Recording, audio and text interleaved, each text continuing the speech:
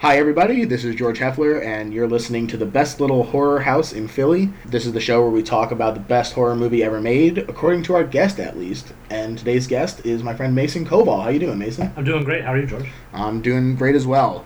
Now, Mason and I, we've been friends for a little while, since college, and I know that Mason is a big fan of horror, but I'm not totally sure on what his favorite style is. So Mason, why don't you tell us a little bit about your horror proclivities? So, growing up, me and my best friend Derek, we used to watch all the slasher horror movies like Halloween, the Friday the 13th, the Freddy vs. Jason, and all that stuff.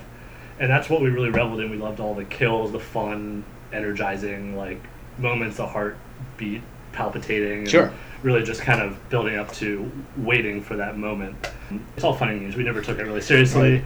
It's fun, Jan! But, as you know, all these kills are ridiculous. I think in one of the Halloween movies he gets killed with, an ice skate to the face. Yeah, Joseph Gordon-Levitt, in fact. Yeah, that's an H2O, yeah. Oh, I forgot about that it was him. But, yeah, it's all fun. It's all good times, and it was just... But it didn't start there. When I was a kid growing up, I always wanted to see a horror movie. I wanted to see The Exorcist.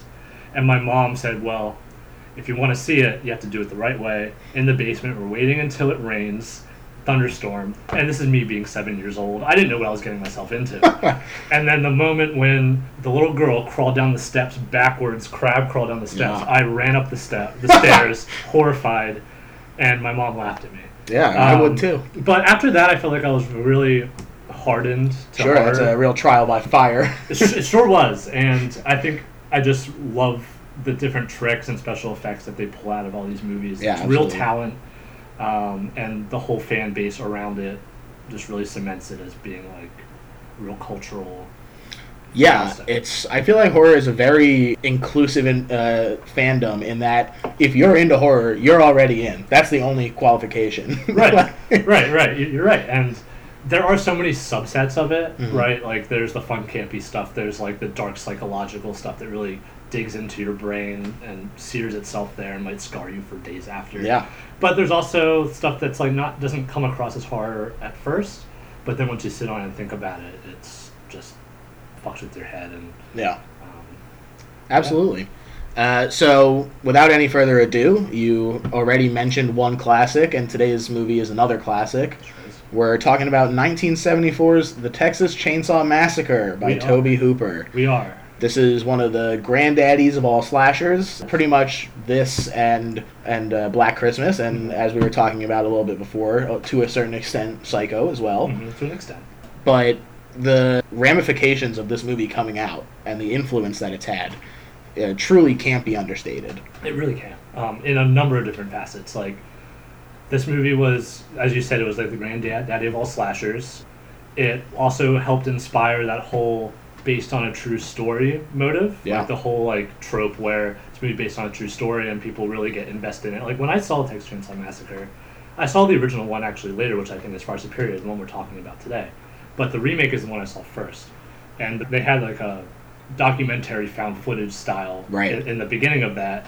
When I was maybe 8 or 9, that really stuck with me, and I actually researched. I thought it was a real case. It feels very real, and they say this is a real thing. Yeah. This is a thing that happened. This is from the police department of Bumblefuck, Texas, yeah. And this is from the archives, and they never found the killer. Yeah. And I mean, of course, as I did more research, I found out that was not true. But the fact that it is based very loosely on some real life events, yeah. and you'll see that in the film. I'm sure we'll talk about it later. Mm-hmm. But the fact that really reeled people in and gave them the thought that, oh my god, this stuff might happen in real life, mm-hmm. really let people's imaginations run wild with what you could stumble upon in America.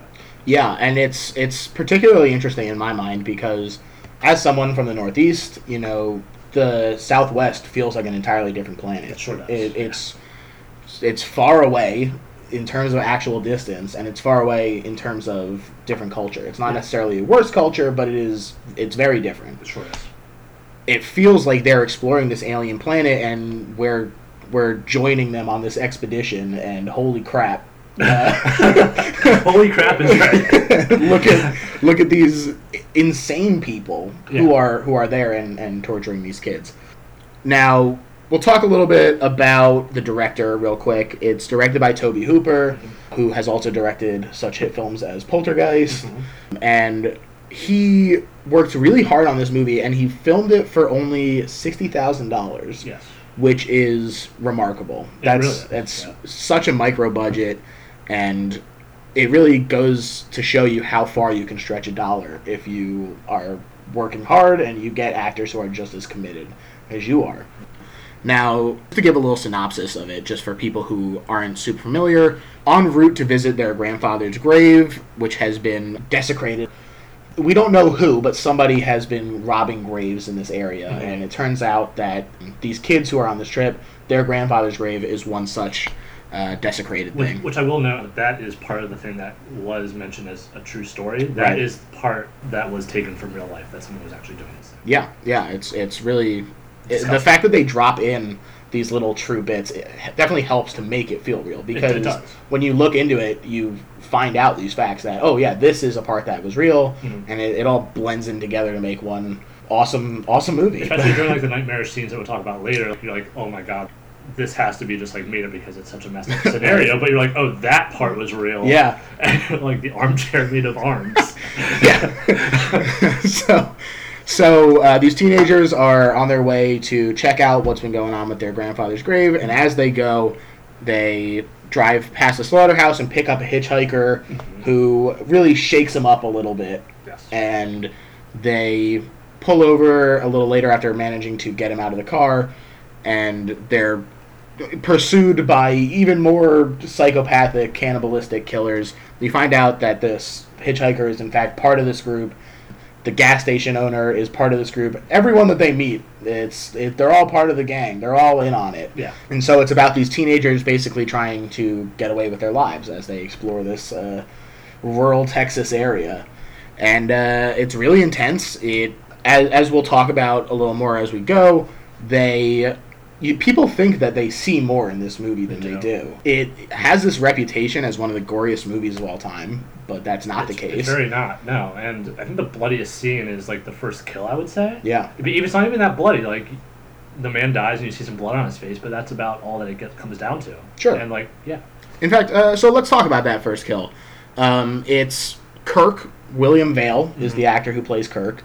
And right after we get this whole spiel from Franklin, who's a handy-capable person played by Paul A. Partain, and he gives this whole story in the car about how their grandfather used to work at the slaughterhouse. He regales them with the brutality of what went down in there and how they would hit them with the sledgehammer, but it wouldn't always kill them on the first strike, and so you'd have to hit them again and again and maybe even a fourth time.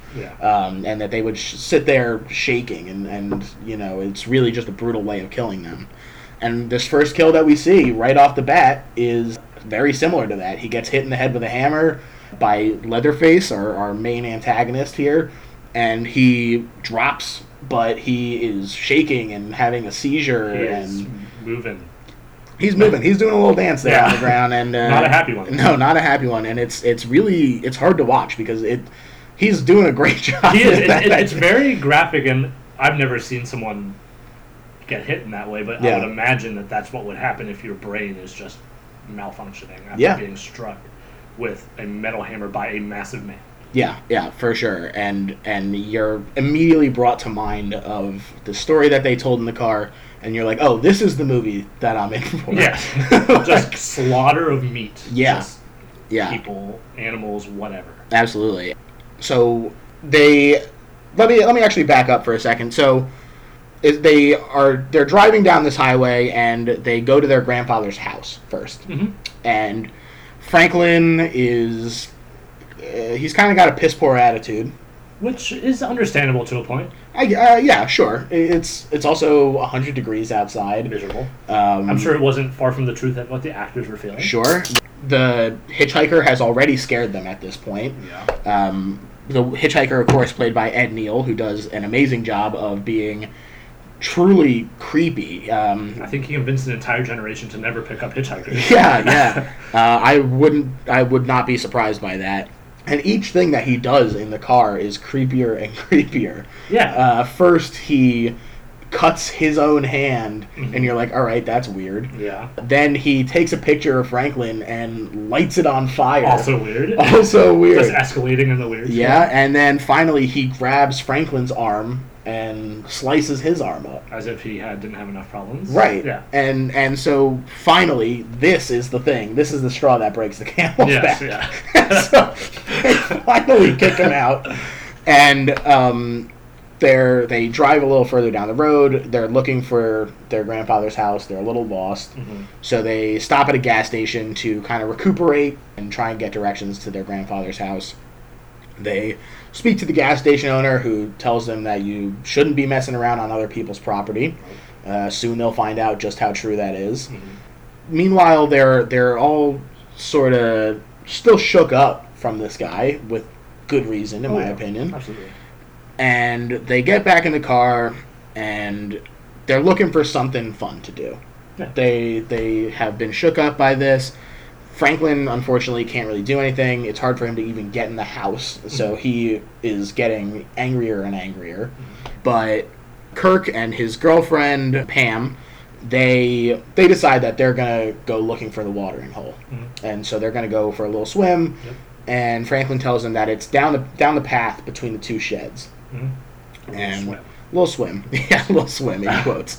And so Pam and Kirk, they disappear. They go down the path, and we're stuck with Sally, played by Marilyn Burns, who she does a really awesome job in this movie, and Jerry, who's Alan Danziger, and he was the driver. Yes. He was driving them around. And so they're all still at Grandpa's house, and Pam and Kirk are wandering down this pathway, and they find another house down there. They don't see the watering hole, but Kirk kind of messes up his ankle a little bit. Yeah, there's a lot of divots. Some pretty treacherous terrain. Sure. And I think that'll play some roles later in the movie. Yeah, absolutely. But, yes. And so he hurts his ankle, and they decide to check out this house that they find, see if they can find someone there who can give them a little help. Mm-hmm. And also, it's a nice house, and they want to check it out, say hi to the neighbors. So they go in, and Pam is not having any of it. She's like, this is a creepy house. I have no interest in going in here. Especially after the events that had occurred today. Yeah, I would not. Yeah, I'm on Team Pam here. I'm trying to be as cautious as possible. Just maybe enjoy some swing and a nice, beautiful, hot afternoon. Yeah, so she sits down on the swing outside, but Kirk decides that he needs to explore a little further. Mm-hmm. So he goes in, and he barely makes his way into the house before, boom, out of nowhere, there's Leatherface. Yes. He is not named as such. That is just the name ascribed to him in the scripts and stuff. But no one is like, hey, that's Leatherface. No. It's like, there's a giant man with a mask on? That's the thing. His first appearance is so quick that you're like, I think he has a mask on, but you can't really tell. He looks sort of human. Mm-hmm. But it's just this mammoth of a man. Larger than life, and he's not really introduced by any kind of musical cue either. Yeah. It's very silent. You just kind of walk, you hear footsteps, and there's a 6'8" man in front of you. Yeah. It's very intense. And like we said, he comes out, he hits Kirk on the head with the hammer. Kirk drops. Does his dance, and he gets pulled inside by Leatherface, who then slams a big metal door behind him. Which that door that echoes throughout the entire house, and it really sets a tone for the brutality that's to happen. Yeah, it totally does. That it's so quick, it happens so fast, and we're like, well, I guess that's it. Yeah. I guess there goes Kirk. Yeah, there, but for the grace of Kirk, go I. And Pam obviously she's still outside, but she hears this. She hears the clang, and she is getting a little nervous, as is merited by the situation. Yes. And so she also advances into the house. Mistake number one. Yes, I think it would be mistake number two. That's true. Or three of the movie. The first one's picking up the hitchhiker. Second one, him going in there. Yeah. Third would be her just following after him. Yeah. Pam follows him in, and she's exploring a little bit. Leatherface is occupado. Yes, I mean, he has a fresh body to tend to. Yeah. And we don't know if he's dead yet. Yeah, exactly. Exactly.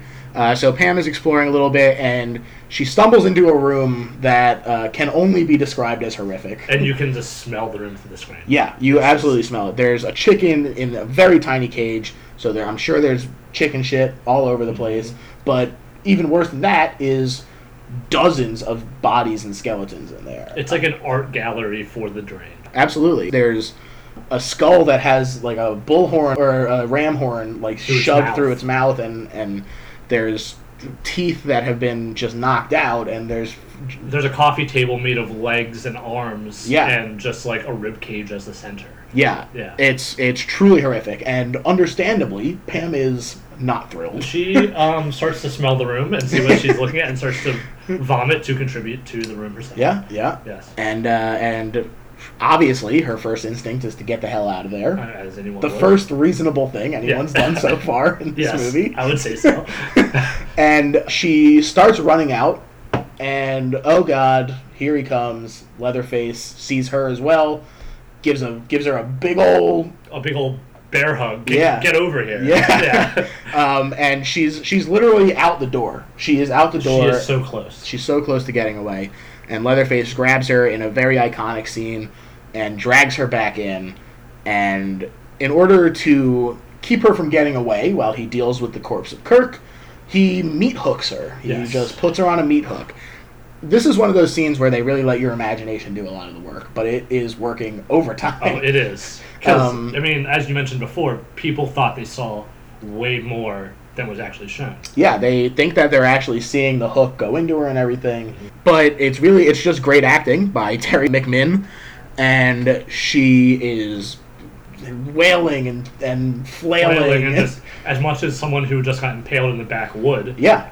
And there's just a really nice reverse shot. You see the hook, and then quick reverse shot of her getting put onto the hook, in quotes again, and it's a really nice trickery with the camera that Tobe Hooper did a great job with. Meanwhile, you have Leatherface, and he's dealing with the body, and finally leave this house. The camera leaves. That's the first time we also see a chainsaw in the whole movie. It's true. It's true. Yes, the titular chainsaw, and we go back to the other team. The other team. We go back to the other group. Yes. And they are starting to get a little worried because they said they would be back in an hour when they were going for this swim. And they're getting a little nervous, so they decide to send Jerry looking for him. Yes.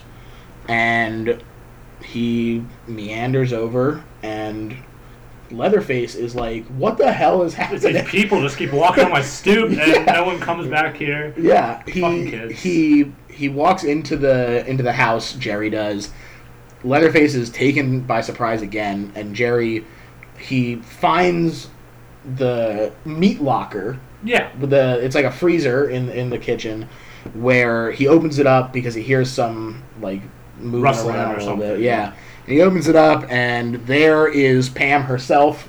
She seems to be barely alive, but she is alive still. Yeah, she is. She like throws herself out of the like, freezer. Yeah. And Leatherface comes in. He says, "Holy!" He doesn't say this, but his body language says, "Holy shit!" Like, a third person. Where'd you come from? Yeah. He just slowly but surely, kids are trickling into his house, and he's not happy about it. No. So he grabs Jerry. He puts Pam back in the freezer. He bashes him with like a meat cleaver in the head and like the throat. Yeah. I think the scene after that is very interesting because it kind of humanizes him in a way where he's like, what the fuck's going on? Like you mentioned, he kind of goes, he freaks out, looks outside, makes sure no one else is there. Yeah. And he sits down with his hands with his face in his hands, just like, where are these people coming from? Like, it's almost like he's experiencing his own horror in a way. Yeah, sure. It's like a home invasion horror. This is his straw dogs. Yeah. And at this point, we've finally gotten a good look at Leatherface. Yeah. Especially in this scene where he is sitting there with his hands in his face, or his head in his hands. Yes. His hands in his face.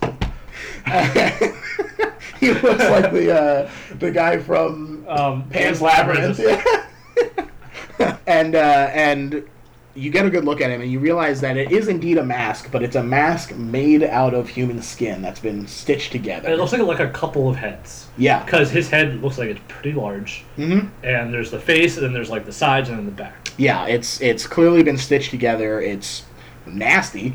It's not nice. And you really realize, okay, this is not even close to the first time that this has happened. You know, Oh, he no. has this room full of skeletons. Yes. He has this face mask made of other people, and he's already killed at least 2 of these people, now a third. And he has no hesitation. Yeah, exactly. So you know that like this has been going on for a long fucking time. Yeah, and Gunnar Hansen, who plays Leatherface, has said that he portrays Leatherface as mentally handicapped. He is not supposed to have all of his faculties, and I think that really lends to what you were talking about, where it seemed like he doesn't understand what's happening, why these people are just showing up. Yeah. And he really seems distressed. Yeah. And it does sort of humanize him a little bit. It does a little bit, and I think also, we'll probably talk about it later, but the gas station attendant, he seems abusive to everybody who he comes in contact with. Yeah, for sure. So you know there's some kind of trauma there that helped feed this behavior. So we'll talk a little bit about the inspiration for Leatherface now. This seems like a good moment to digress a little bit. It does. Leatherface has a lot of influence from Ed Gein, notorious, technically not a serial killer. No. Because he only killed 2 people. Yes. Only killed 2 people. As if only is to make him seem like any better of a person. But right. He was still a ghoul of a man. Yes, he was absolutely. And he did rob graves to find bodies and make furniture out of the skin and bones and stuff. Bones, organs that were left there. Yes. Notoriously, he wore a skin dress at one point. So Leatherface clearly has a lot of influence from Ed Gein pulled into him. That's why he has this human mask on him.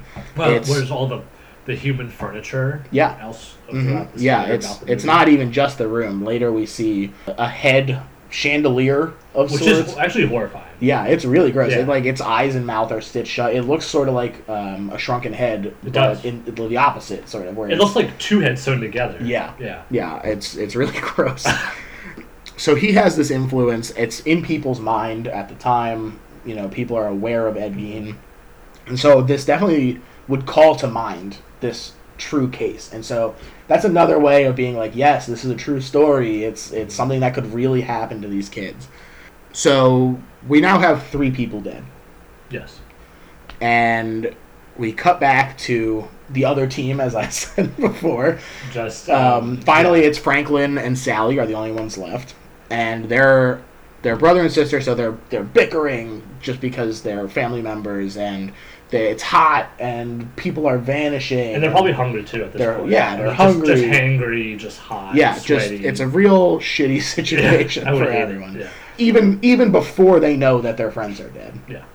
But Sally, in particular, is getting very nervous, and she decides that her and Franklin need to go looking for them. Franklin is not inclined to do this, partially because of his wheelchair, which would prevent him from... It's very difficult for the man. Yeah, and he's clearly had issues, even just getting into the house, like we said before. Yeah. And he wants to go back to the gas station to get help from there, call the police, that sort of thing. This is what I would do. That's probably the most logical thing. Sure, it certainly seems reasonable. Who knows in the heat of the moment, though. That's true. But Sally manages to convince him. They start meandering down this path that Franklin had sent them down. And Leatherface is prepared this time. He's seen 3 people come his way. Yeah. He knows there's probably going to be more. Yeah. So. And they walk up, and they get to the house, and finally the chainsaw, we get to see it in action. It's now nighttime, but Leatherface bursts out, and he chainsaws Franklin multiple times. Just stabbed with the chainsaw on multiple times. He inspired many a horror house employee for decades to come. Yeah, absolutely. And you see the blood splashes onto his apron. His meat apron, yes. Yeah, and poor Franklin, really, there's not a lot for him to do. Very interesting choice of clothing for Leatherface. He's wearing like a tuxedo with a tie. Yeah. Which is very... That's under the apron. It's under the apron, and it's just... I don't know, it's a very interesting choice, but it's really effective. Yeah, it's a bold outfit. It is. And he's making it work, Queen. Yeah. Yes, Queen, be you. Snaps. Yeah. So Now, Sally has just seen her brother get brutally killed with this chainsaw. Yes. She can only assume that the same has happened to her other friends. Yes.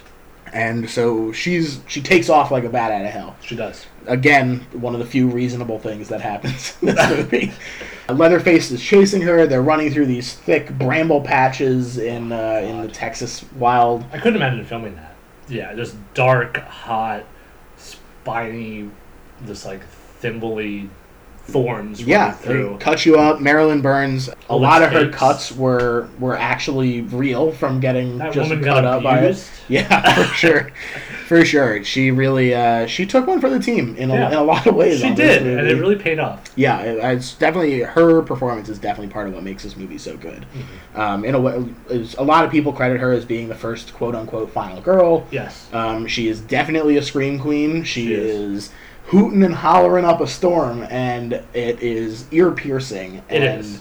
And her eye work, like the way her eyes are wide open. Pure terror. And they really zoom in on the eyes later on too, and it's like a very disorienting shot where she's just screaming, and it's a side of her eye rolling around in her head, and it's very disquieting. Her ankle gets messed up because she goes upstairs, is chased by Leatherface, and the only way out for her is to jump out the window. Well, first though, she stumbles upon a man and a woman in a chair. That's right. And a stuffed dog. Yeah.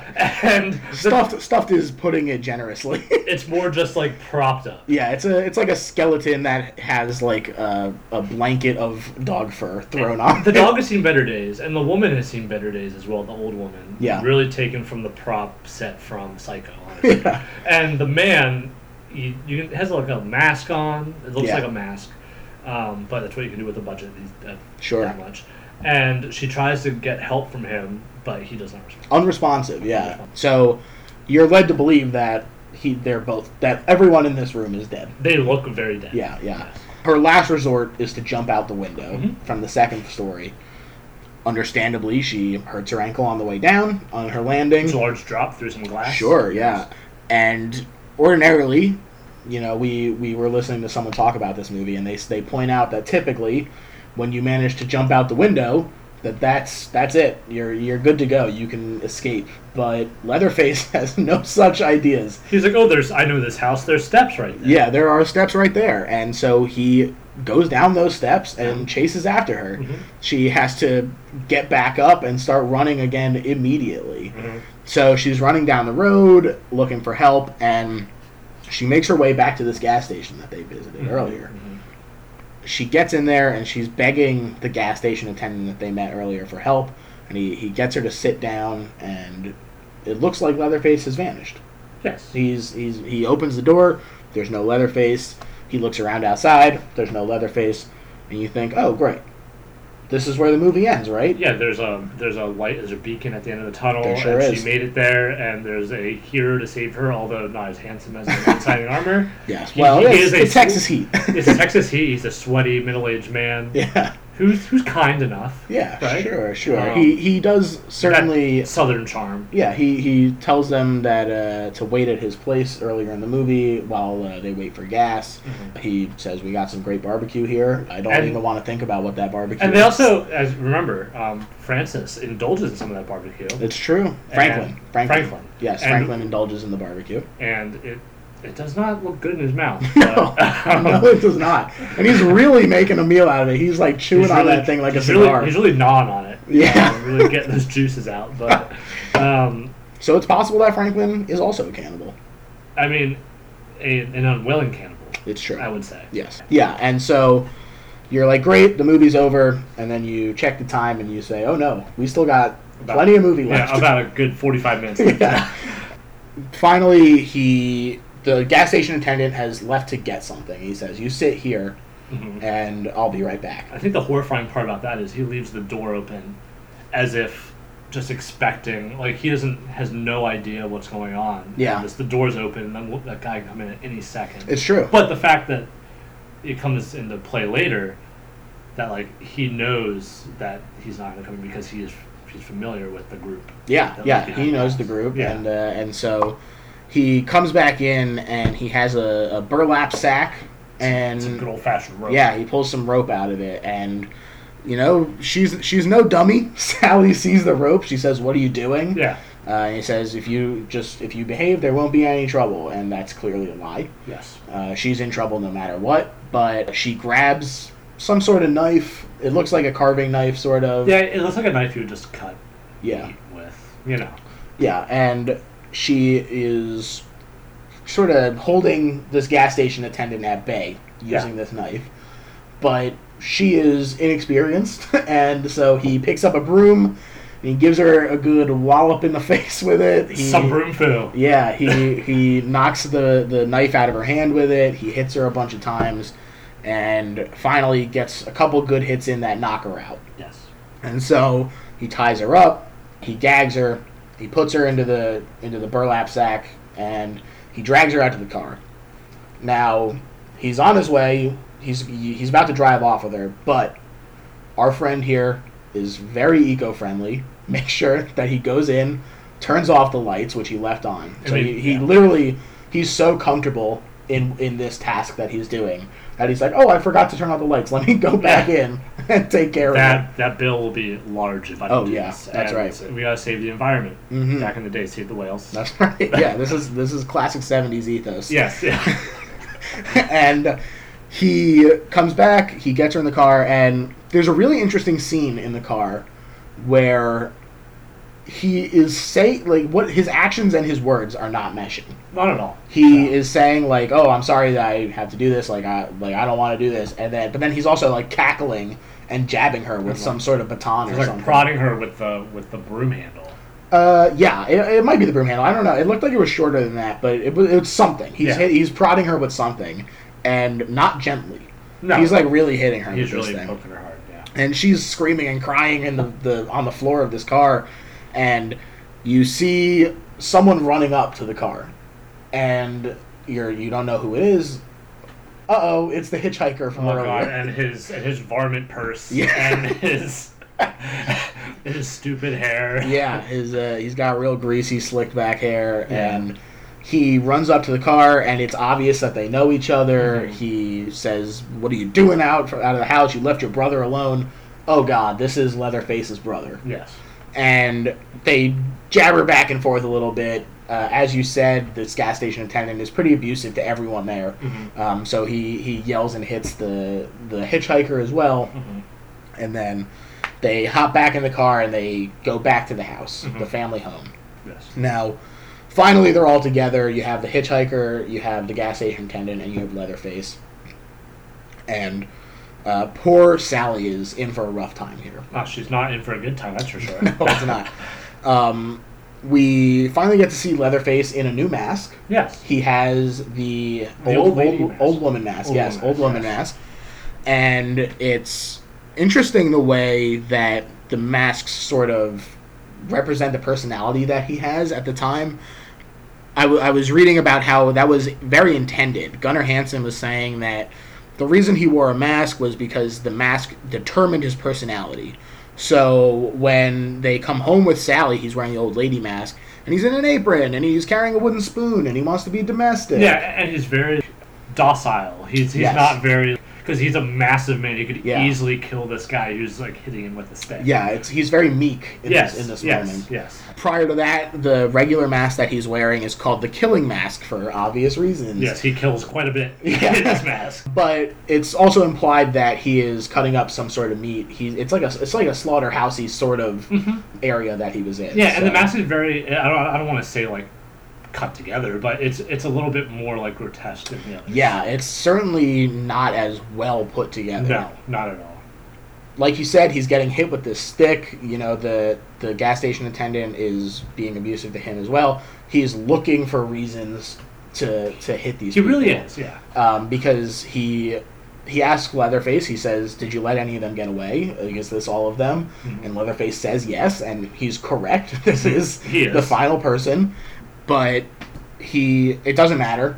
The gas station attendant, he just starts going to town on him for one reason or another. Yeah, he says the kitchen's messy or something like that. And he just still goes to town. And it's really brutal, and you sort of get the idea of why these people might be this way. Mm-hmm. He's an older gentleman than certainly the hitchhiker. You can't really tell what Yeah. Leatherface is like under there. But you get the impression that he is sort of the patriarch of the family, at least of the living family. Yes. And they refer to the old man that you saw earlier as Grandpa. Mm-hmm. So who knows what happened to them in their childhood that made them this way? Who knows? It could not have been good. They're all cannibals now. And it's a tale as old as time too. Yeah. I mean, you see this like even in real life, just like repeated. The abuse. cycle perpetuates. Yes, and it's very sad. Yeah, it is. And poor Sally. Sally's just in the middle. Yeah, she's getting caught in the middle of this, and she gets tied up to a chair, and they say, "Go get Grandpa."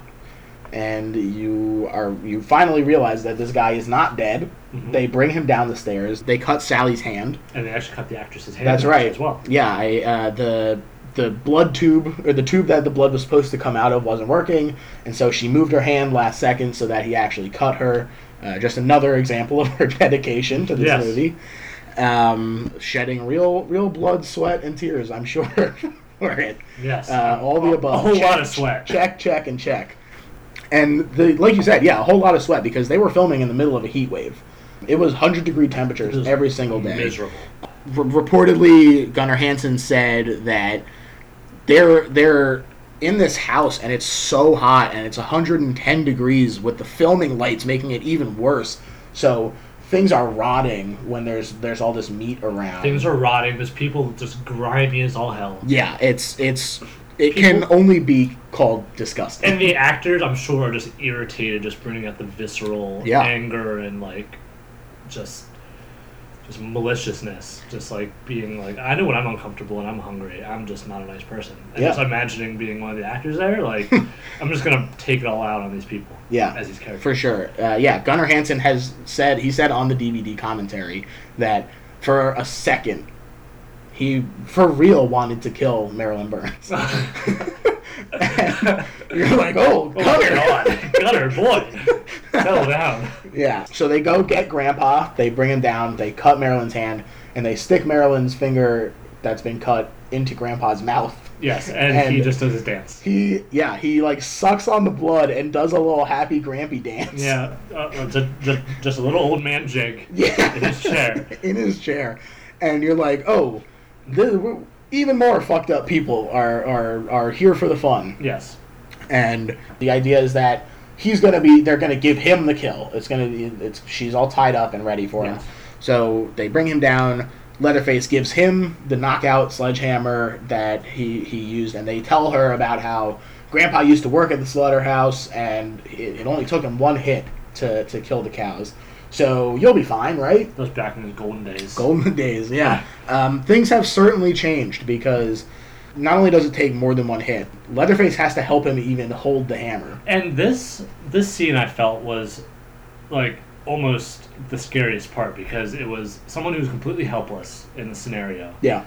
And these people, they're not necessarily toying with her purposely, but it's like a torture of like a mock killing. They're like, this, like, I'm gonna die right now, but it's so much effort for the person they're trying to get to kill me, that I know I'm not gonna die right now. And it's like, very slow too. It's very slow, and old man cannot swing this hammer. Yeah. So he's like a half corpse at this point. Yeah, it takes, I would say it's like 3 swings before he even actually connects. Before he connects, because he keeps dropping the hammer into the bucket, and there's a bucket to collect your blood there, which is also horrifying. Like, how many times have they done this? Yeah. Right?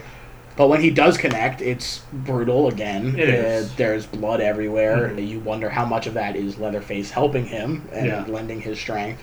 Yeah, so she's bleeding. So he connects on the third one. Mm-hmm. The fourth one, it's taking long enough. Because there's so many people just trying to help this old man kill this woman. And it's a classic case of too many cooks in the kitchen. One would say. And he's just a cook. Yes, he's just a cook. That's how the hitchhiker, Ed Neal, who plays him, refers to the gas station attendant. He says, he's just the cook. Yeah.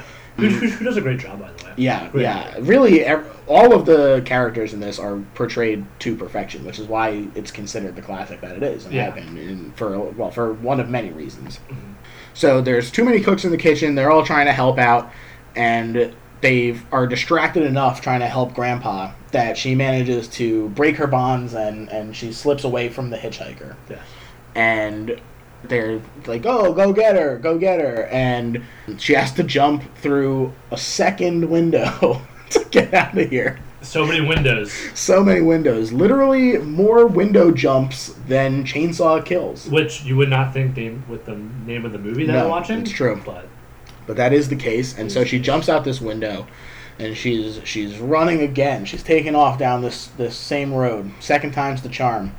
Leatherface is hot on her heels. He is wearing the pretty lady suit at this point. Oh, is he a pretty lady? He sure is. He's got some lovely makeup on.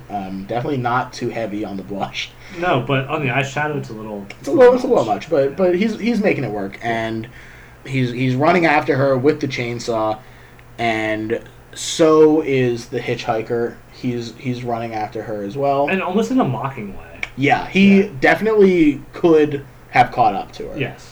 And in fact, as she gets closer to the road, he does. He stabs her a bunch of times in the back with a switchblade. Yeah, it's a switchblade or it's like a razor blade or something. It's like a razor that you would get like a close shave at a barber with. Right, yeah, like a straight razor sort of thing. And he's slashing her back the whole time and cackling, and she's screaming, and Leatherface is mumbling gibberish, and he has the chainsaw running, and there's just so much happening all at once, and you're terrified for this poor character. It's a bit of like an overload of just like everything happening. There's so much, and to add one more noise to the whole bunch, she makes it to the road, and you see a big Mack truck coming down the road, and the hitchhiker is slashing away at her, and he's so distracted that he doesn't see this truck coming. Yeah, and they are both in the middle of the road, and thankfully Sally is able to kind of shift to the side a little bit, and the truck just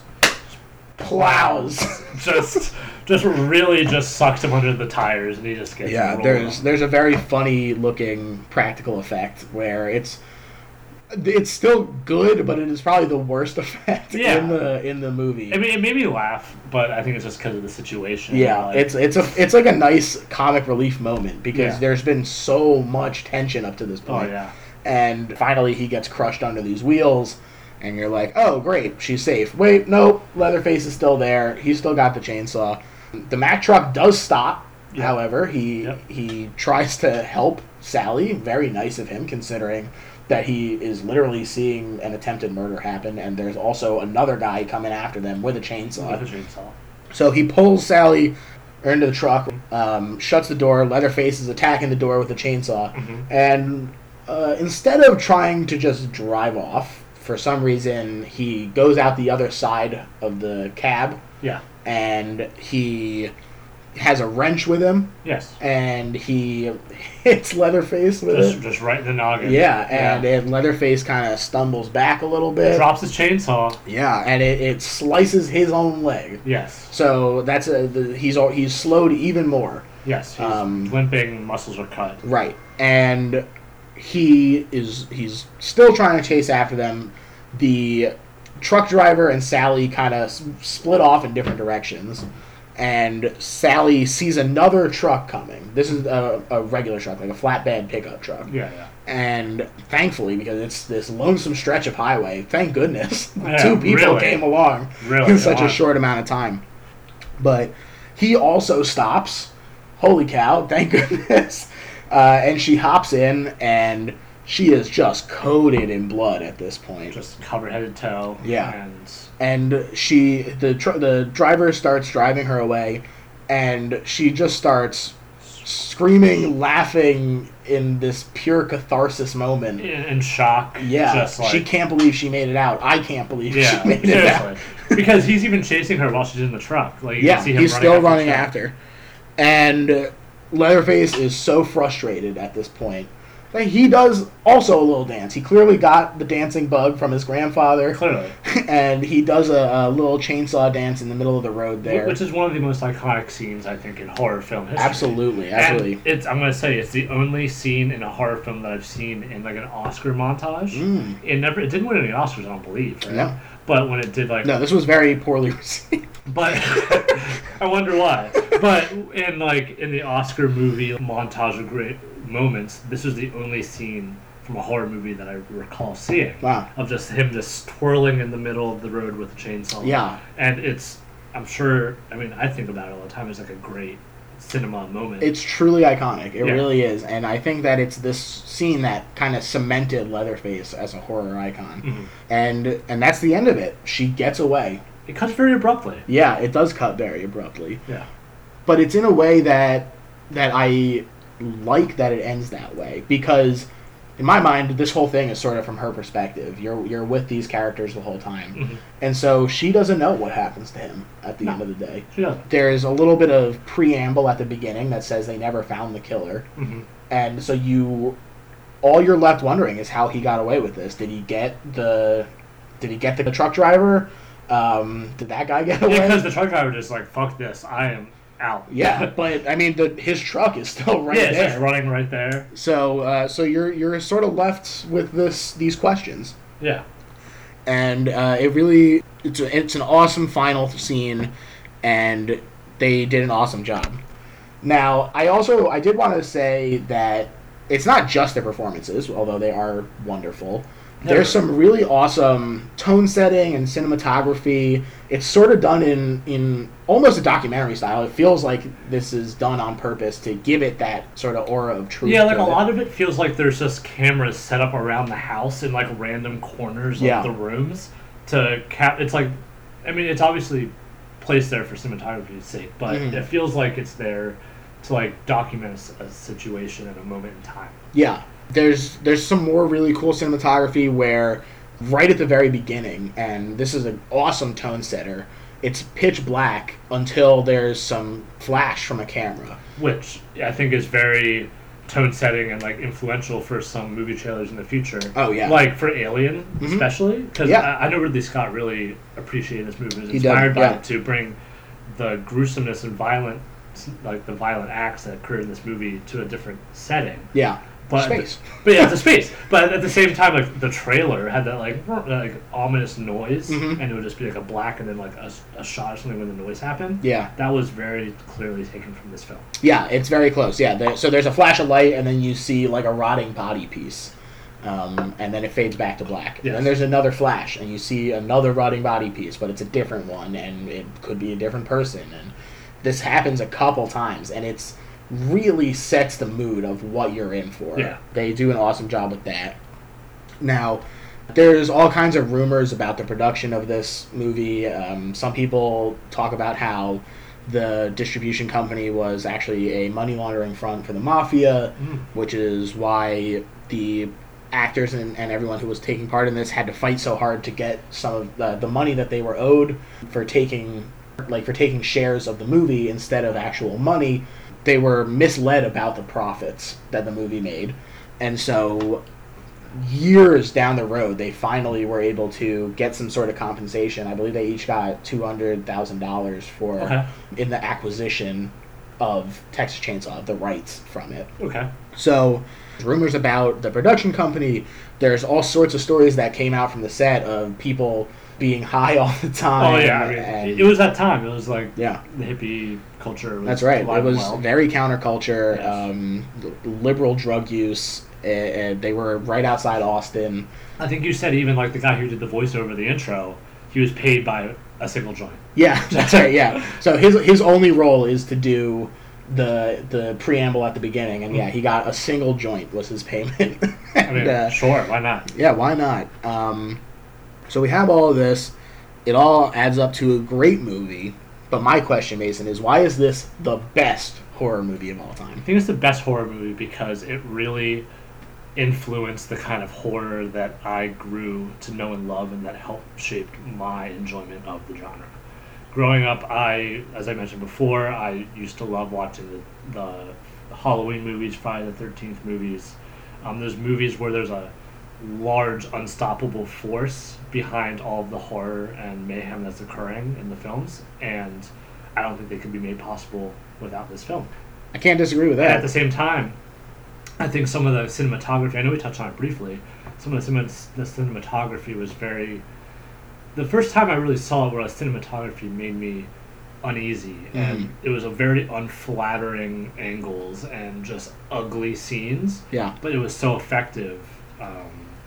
Sure, that helps to create the atmosphere in addition to the Exactly. set design and everything. Just someone tied to a chair and like showing underneath where they're sitting. Like, I'm pretty sure I saw that shot in a Kubrick film in 1980. Yeah. Just like the fact that it's very influential for being so understated and like kind of kicked to the curb. But I think if you really ask a lot of filmmakers about this film, they would say it was extremely influential to their art and who they are today. I totally agree. To me, this is the best horror movie of all time because we would not have the same genre that we have without this movie. Absolutely not. It is insanely influential. It helped start the slasher genre, which is my personal favorite style of horror. Mm-hmm.